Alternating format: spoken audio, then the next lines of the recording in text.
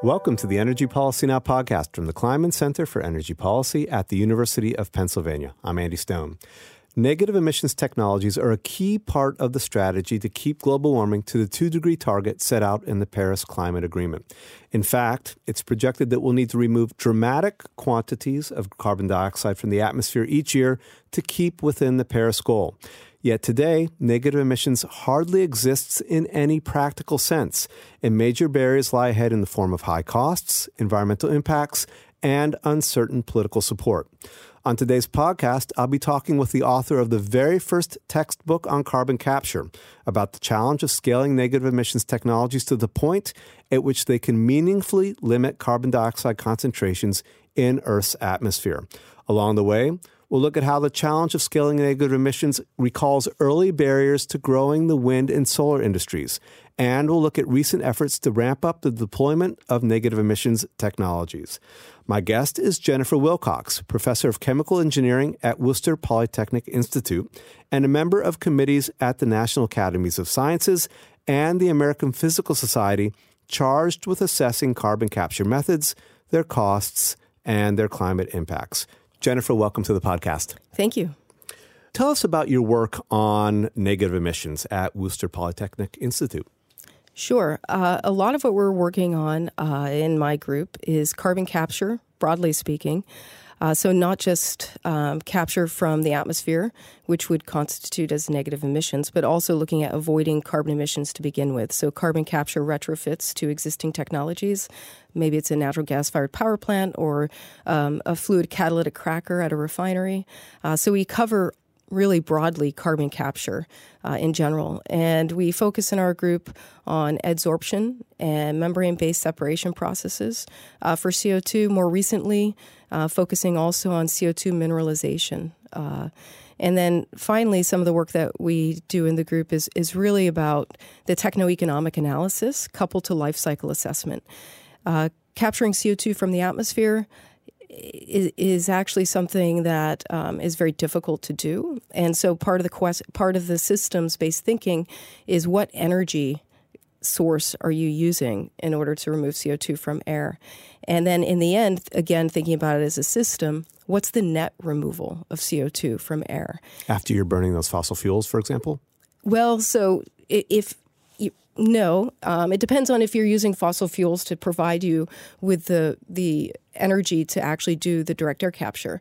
And so, yes, if you're using natural gas-fired power plant to provide you with electricity to meet the electricity goals or needs of your separation process, then you have to think about the emissions from that power plant. And so if you design something that, for instance, captures 1 million tons of CO2 per year, depending on what the energy is that you're coupling to that direct air capture plant, your net removed is going to be lower if you're using fossil-based energy to fuel it. And so part of our group is very careful carbon accounting of the system because in the end, the perspective that matters most is climate's perspective. So let's talk about this for a moment. What are the different negative emissions technologies? You just kind of introduced them briefly, but what are they and what are the types that are getting most attention right now? Sure. So just broadly going through them, there are biological uptake of CO2, so those include planting trees. It might also include enhancing carbon storage in soils and also planting biomass such that the biomass can be used for electricity production or energy production in place of fossil, like coal or natural gas. And so those are biological processes of removing CO2 from air. There's also mineral approaches. So using alkaline-rich rocks that are rich in calcium and magnesium, which will react readily with CO2. Finally, direct air capture is another method that uses chemicals that selectively react with CO2 in the atmosphere. So looking ahead at negative emissions and its potential, how much carbon dioxide do we actually need to remove from the atmosphere each year, say, to meet the Paris goal's 2-degree maximum warming limit? So last January 2019, there was a report that was released by the National Academy of Sciences, and in that it was estimated that 10 gigatons of CO2 in the form of negative emissions has to take place each year from now until mid-century. And then after, from 2050 to 2100, that would have to increase from 10 gigatons to 20 gigatons each year. And that's to meet our climate goals. And in the early stages, I was a co-author of that study, and what we showed is that to achieve 10 gigatons of CO2 removal, we actually have the technologies today. And those technologies are at a cost of under $100 per ton of CO2. They are mostly in the form of land-based options, so including afforestation, reforestation, or planting trees, low tillage practices or agricultural practices that help keep carbon in soil and increase the uptake of carbon in soils, and also land management approaches that could include using waste biomass, for instance, to turn it into a feedstock for biomass-fueled facilities that produce electricity, for instance. What is biomass? In this context, can you explain that? So, for instance, biomass could be if you have waste materials in a forest, that may be also a co-benefit could be cleaning up forests to prevent forest fires, for instance. And then collecting that biomass, it's just essentially dead trees and leaves and, biomass that you would find within forests. And the idea is that can we take that biomass on site, convert it into a form that could be used, for instance, to replace coal and a unit that burns coal. And this is a field in engineering called torrefaction. And that is, and you might be familiar with pellets and pellet stoves and things like that. So that's one way to think about it, is turning biomass into these particles that look like the size of pulverized coal, so that the burner technology that's used in coal-fired power plants today could be retrofit or updated to burn biomass instead. And in the Academy of Sciences report globally, we saw an opportunity, or we presented an opportunity, that there may be up to 3 to 5 gigatons of that kind of carbon removal potential in just biomass to electricity. And again, adding up to 10 gigatons, we saw other sectors as well. Afforestation, reforestation, or planting trees is really just one of several options that are going to be required to add up to that scale. I'll add that what happens after mid-century? How do we get from 10 gigatons to 20 gigatons per year? How do we increase? It was our view as a committee in that report to look at also technologies like direct air capture and CO2 mineralization. Today, direct air capture is still pretty expensive. Mineralization still requires a lot of advanced research as well. So if we could get those kinds of technologies deployed, investigated further, the idea would be is maybe by mid-century we could get the costs down around $100 a ton, and they would play a larger and more significant role in the second half of the century. That's a really interesting point that you bring up. So it sounds like there's going to be a variety of different technologies and methods that we're going to be using. So negative emissions technologies are still quite new, right? Where do we stand today in terms of capacity, actual installed capacity for negative emissions? Sure. So there are projects that are getting started with biomass and coupled to carbon capture and storage, also known as BECCS, and a little bit of what I talked about before. And of course, there's practices, in terms of low tillage and agricultural practices and reforestation, afforestation, but all of this is taking place on too small of a scale. In addition, when you think of technologies like bioenergy coupled to carbon capture and storage, that second piece is extremely important. How are you going to actually permanently remove the CO2 that you're generating? And same with direct air capture. Direct air capture in itself is a carbon removal method, but unless it's coupled to the permanent removal of the CO2, it's not negative.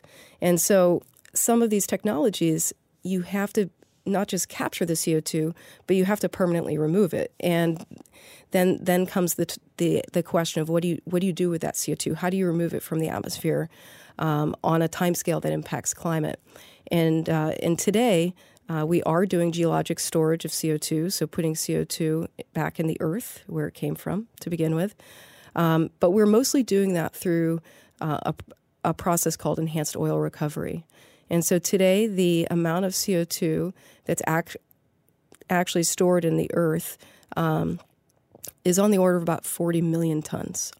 And so if we're thinking that's what we're storing every year, 40 million tons. Roughly 40 million tons and of CO2. We're talking total emissions in the year is 40 gigatons. Yes, that's right. We're 100 to 1,000 times off our target.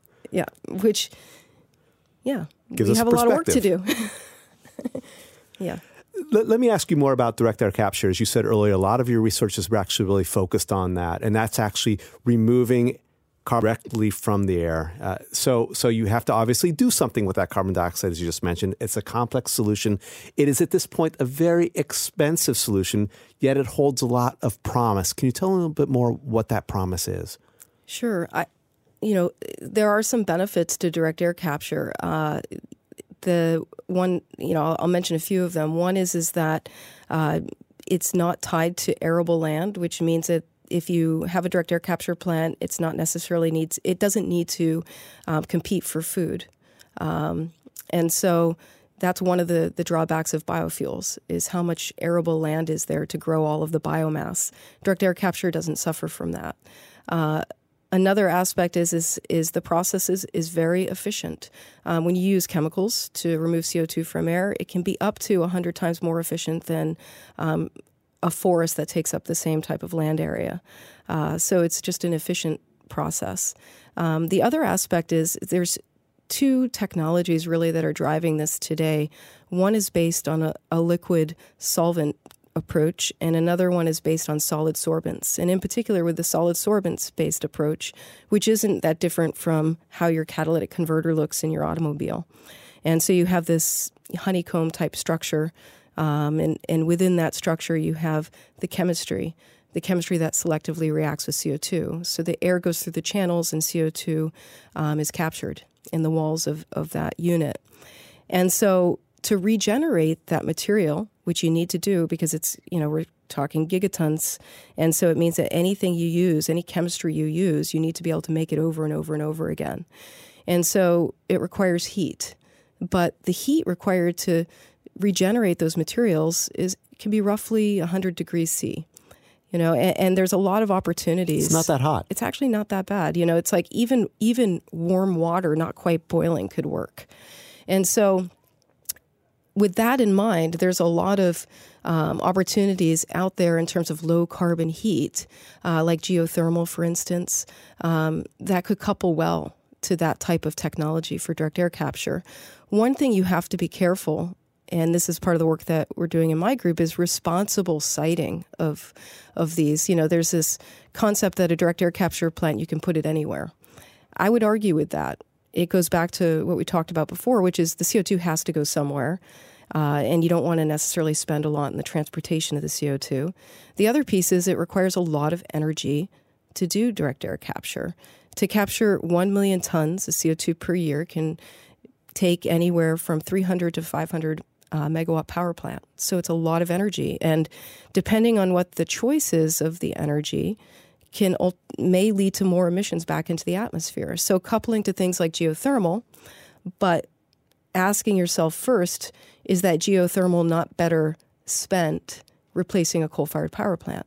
So as long as that low-carbon energy resource is in an area where maybe there's not a population center or the energy couldn't be better suited to displace fossil in the first place, the thing about geothermal in particular is that sometimes it's too low of a quality in terms of the working fluid. The temperature is not high enough to produce electricity. And so in those kinds of situations, direct air capture could couple well. So let's look at the economics of this for just a moment. So right now it's quite expensive. I've read it's around $600 per ton, or some of the estimates, to remove a ton of carbon dioxide from the atmosphere. How cheap does it need to be till it can start to create some critical mass for this technology where it can ramp up? Yeah, I think today there are some incentives in place.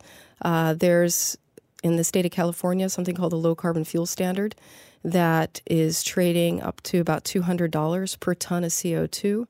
And so if the CO2, for instance, is used for enhanced oil recovery, that qualifies for that that fuel standard.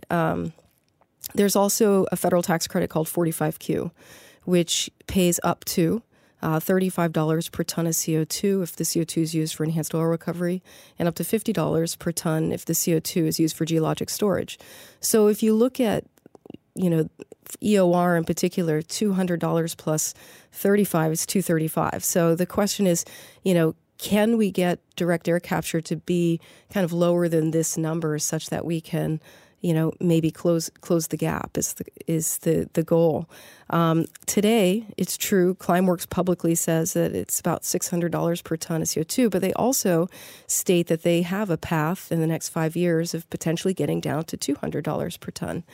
I think if we could get the cost down to $200 a ton, in the next 5 to 10 years, that would be that could make some impact. And potentially, if we can deploy on the millions of ton scale over the same time frame, maybe we could get as low as $100 by mid-century. And then these kinds of technologies would play a significant role in the second half of the century. So the situation with direct air capture and any negative emissions technology kind of recalls what happened in the early days of wind and solar. You had these technologies, had a lot of potential benefit, a lot of potential use, but the economics didn't really work out. So we're obviously trying to make those more economic at this point. There are a few projects, new projects that have been announced with direct air capture, one involving Occidental Petroleum out in Texas that looks like it may be a way to actually start to scale up. Can you tell us more about what's going on out there? Sure. So Occidental has partnered with Carbon Engineering, and they are designing a plant to build in the Permian Basin in Texas that will remove on the order of 1 million tons of CO2 per year. And what they ultimately are doing with the CO2 is using it for enhanced oil recovery. So to give you a little bit of a background on what enhanced oil recovery is, first I'll say the first project took place in the Permian Basin in Texas in 1972. And ultimately what you're doing is it's called a tertiary recovery method. So already, in the reservoir, the oil and gas reservoir, they've essentially recovered as much oil as they can. And now there's still this residual oil that they would like to still remove. The carbon dioxide in its supercritical form is a solvent. We use it for decaffeinating tea and coffee and other applications.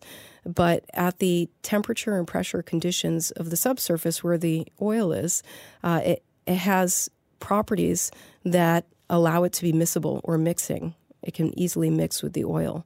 And in doing that, it changes the properties of the oil. Its viscosity, its surface tension, its density, and it makes that oil easier to recover.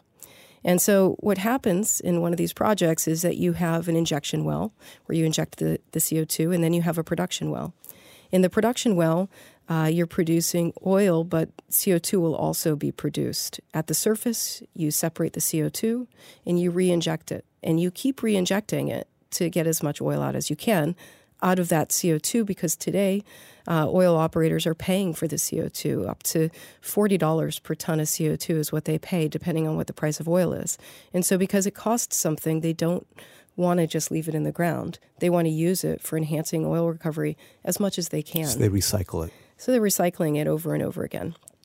And so that's basically the process. But today, 84% of the CO2 is actually sourced from natural CO2 that's in the earth. So just like oil and gas has been stored in the earth for millions of years, there are reservoirs of high purity CO2 in various regions, some in Colorado and in other parts of the Southwest and also in the Gulf Coast. And so pipeline infrastructure has been developed such that that natural CO2 can be brought to the enhanced oil recovery sites. So they're taking out CO2 from under the surface specifically to use it for EOR. For EOR. Yeah. Okay. So the first step would be to stop doing that, obviously, and then to think about, well, where are there nearby anthropogenic sources of CO2? CO2 that's produced from a power plant, for instance, that could be captured and transported to these sites.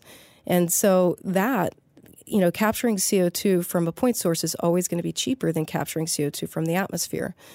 These point sources are anywhere from 100 to 300 times more concentrated in CO2 than is in the atmosphere, which really translates in the end to less energy required to do the separation and less capital also, because that is really about the contactor of the unit and how much CO2 you're capturing.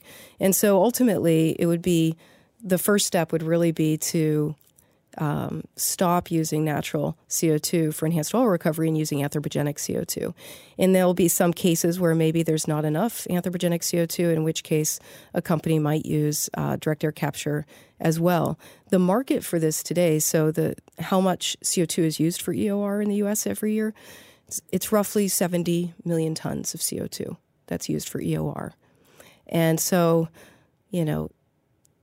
again, roughly 60 million tons is the runway we're looking at that we could imagine coupling to anthropogenic CO2 emissions instead of naturally sourcing it from the earth. So it's an opportunity. So there's obviously a lot of potential there, but we're nowhere near the scale that we need at this point to actually make a difference for the climate. And this kind of recalls the situation we had once upon a time with wind and solar. High costs, not a whole lot of it out there. We needed to ramp it up. How do we ramp it up in the case of direct air capture? Sure. So just taking solar or photovoltaics as an example, and it's not clear whether that's the best model to compare to direct air capture. We can talk about that after. But in its first significant decade of deployment, photovoltaics increased by about 180 times in its first decade. A good rule of thumb for installed energy increases is typically a factor of 10 over a decade. So that was significant. And there was a study that came out of MIT, I guess it was last December, that talked about that and how that happened, in that 60% of that increase was really due to government incentives and policies that were in place for that, and only 40% were in the technological advances of photovoltaics. And so just looking at that model of growth, if we had that kind of growth with direct air capture, we would get to the gigaton scale that we need to by mid-century. I think enhanced oil recovery could be an interesting transition. But again, if we look at that scale, right now the market is that there's 60 million tons. We're not doing 1 million tons of direct air capture globally at this point. It's on the order of thousands of tons. That if you look at what Climeworks efforts have, add up to. And so Climeworks is a Swiss company involved in direct air capture. That's right. So Climeworks is a company out of Switzerland. They have 14 plants globally. And when you add up all of their efforts, it's on the order of thousands of tons of CO2 in terms of direct air capture. And so it's still on the order of thousands of tons. We need to make the next step to get to millions of tons and then gigatons by mid-century. But I also feel that with enhanced oil recovery, although it is a transition, but it's not necessarily the right answer to couple to direct air capture for all cases. I think direct air capture will couple to some extent, but I also think we're kind of missing a step. The first step would be to first avoid as much CO2 from entering the atmosphere to begin with. So again, if you look at all of the enhanced oil recovery opportunities in the Gulf Coast or in the Permian Basin, you first should look at those, power plants or industrial emitters of CO2 and see if they're not most suited for doing it in the first place, like avoiding the carbon emissions to begin with, because those processes will always be lower in cost because they're more concentrated streams of CO2. But there may not be enough to satisfy the market that's needed, in which case direct air capture will play, some role in that. But I wouldn't say that you would want to use that entire market just for direct air capture. I think that ultimately, though, what is going to scale to gigatons, we don't know the answer of what we have to build, what we're going to need in order to really go from millions of tons to gigatons. But what we do know is there is enough geologic storage in the earth to put that CO2 back in the earth. There's absolutely gigatons of storage in the earth in reliable formations that exist, and we know how to do that today. And we know how to do that because of all the experience we've had injecting CO2 in the subsurface through enhanced oil recovery. Again, with the first project in 1972. And each year, regardless of the fact that it's mostly naturally sourced CO2, the operators have experience injecting CO2 in the earth into these formations. And they're monitoring the leakage and verification of that storage every year since the start of these projects. So we've got about 50 decades of experience putting carbon dioxide in the earth in a safe way.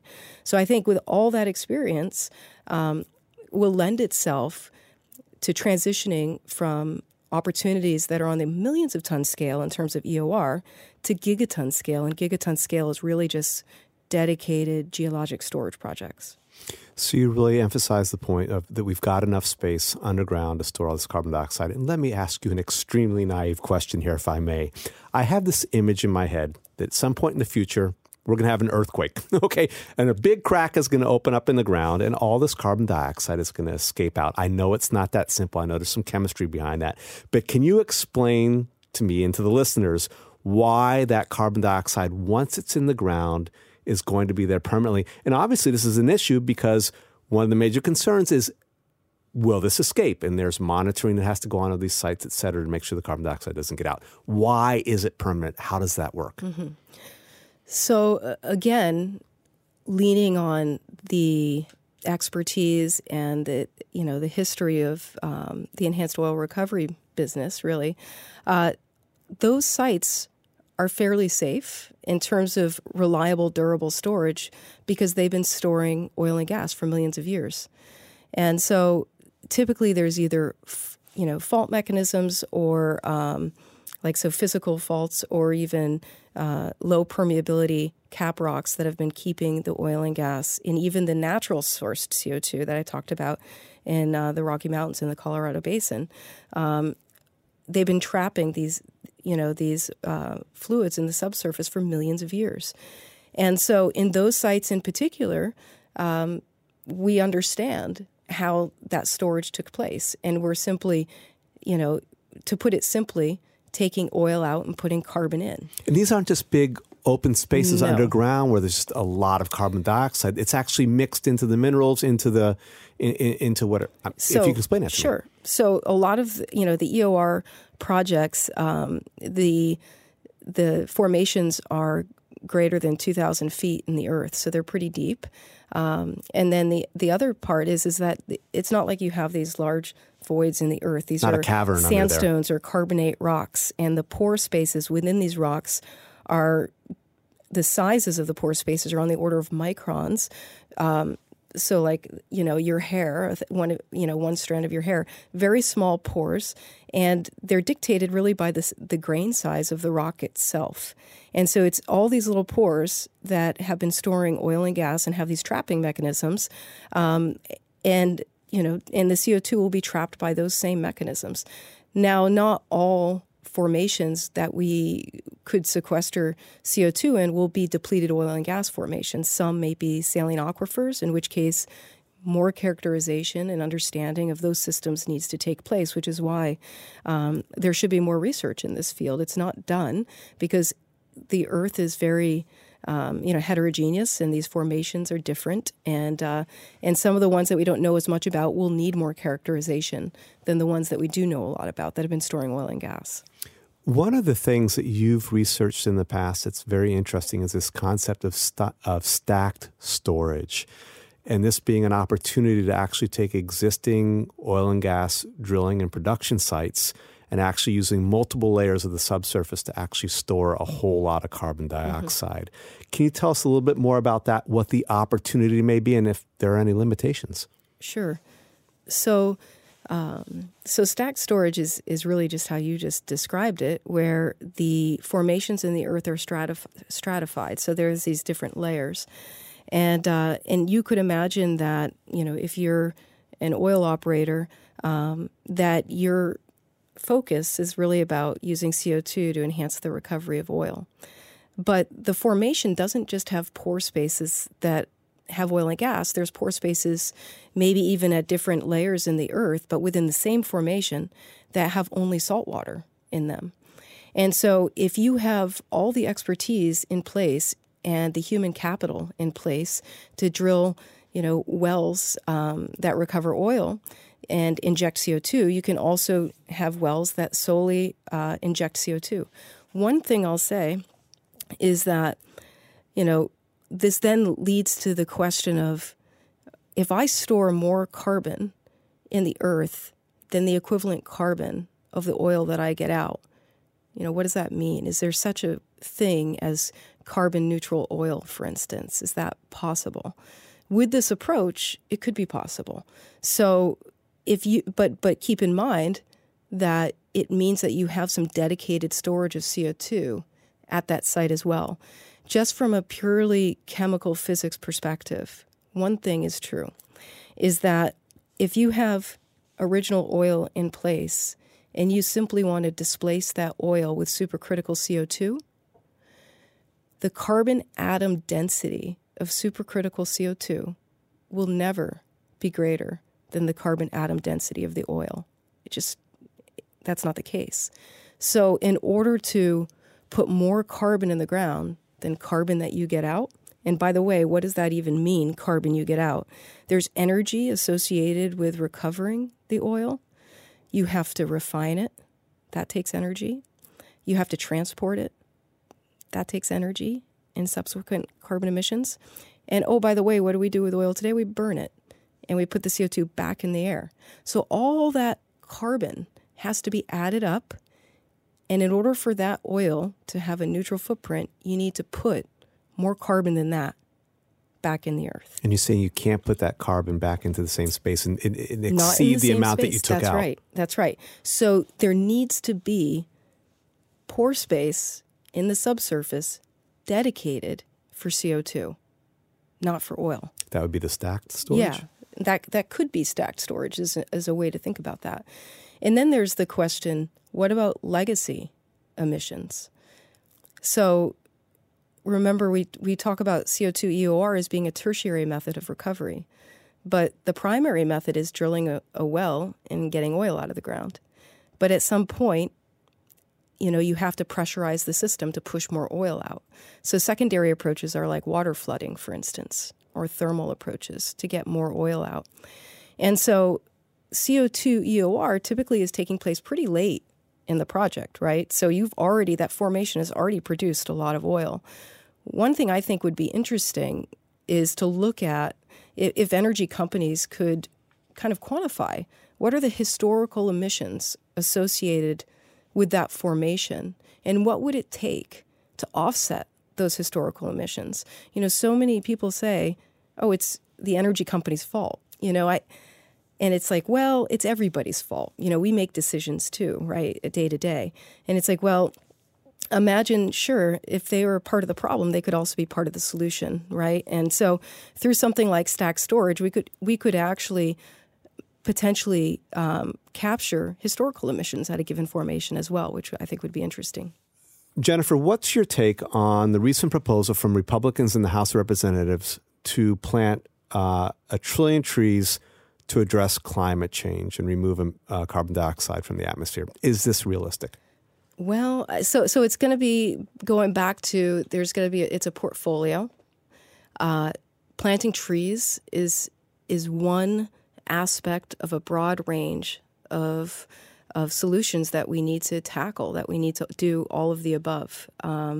So just to reiterate, there's storage in planting biomass, for instance, and using that to displace coal-fired power plants with biomass energy coupled to carbon capture and storage.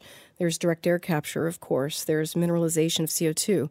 Like all of these things need to play a role. And the other thing that we've noticed too is recently that some of these sinks are becoming sources of CO2. And we've seen that, for instance, in the bushfires in Australia, and also in the California fires too. And so relying on just one, option, and I think is a gamble, and a safer bet is putting a little bit of investment and deployment in each of these things. There's not one answer, and that's why it's so difficult. Some corporations have come out in the last few weeks with some pretty bold pledges to go carbon neutral or carbon negative using some of these technologies and solutions that we've spoken about.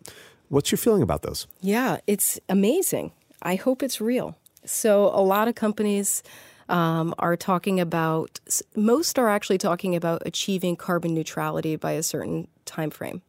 I think Microsoft is really the one that's also talking about dealing with its legacy emissions. So one thing we have to keep in mind is that even if your aim is to go carbon neutral, it's hard.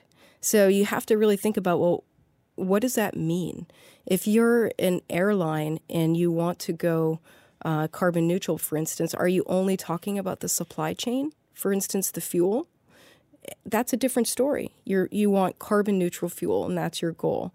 But what about all the other aspects that go into that industry? And drawing the box a little bit bigger in terms of the responsibility of the emissions associated with that.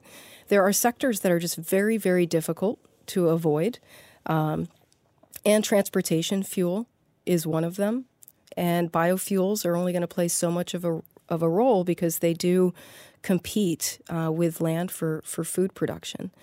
And so we have to really ask this question of what is it going to take to be carbon neutral, and in the sectors that are difficult to avoid, that's when negative emissions will probably start to play a more significant role. Of course, a company like Microsoft, who's pledging to also negate legacy emissions, there's going to have to be negative emissions projects taking place in order to deal with past emissions, historical emissions. But even now, in companies that are pledging to just go neutral, there are parts of their, whether it's energy, whether it's liquid fuels, that are really difficult, or even the embodied emissions in materials, the infrastructure of iron and steel and cement. All of these emissions are very, very difficult to avoid. And that's where negative emissions could also have impact and play a role. But we need to be able to get these projects deployed so that we can learn by doing and hopefully decrease costs and deploy more to get to the scale we need to. That sounds like that's the real key right there, right? Scaling it and doing what we need at this point to make that happen. Exactly. Jennifer, thanks for talking. Thanks for having me. Today's guest has been Jennifer Wilcox, Professor of Chemical Engineering at Worcester Polytechnic Institute. For more energy policy insights and news, visit the Kleinman Center for Energy Policy's website. Our web address is kleinmanenergy.upenn.edu.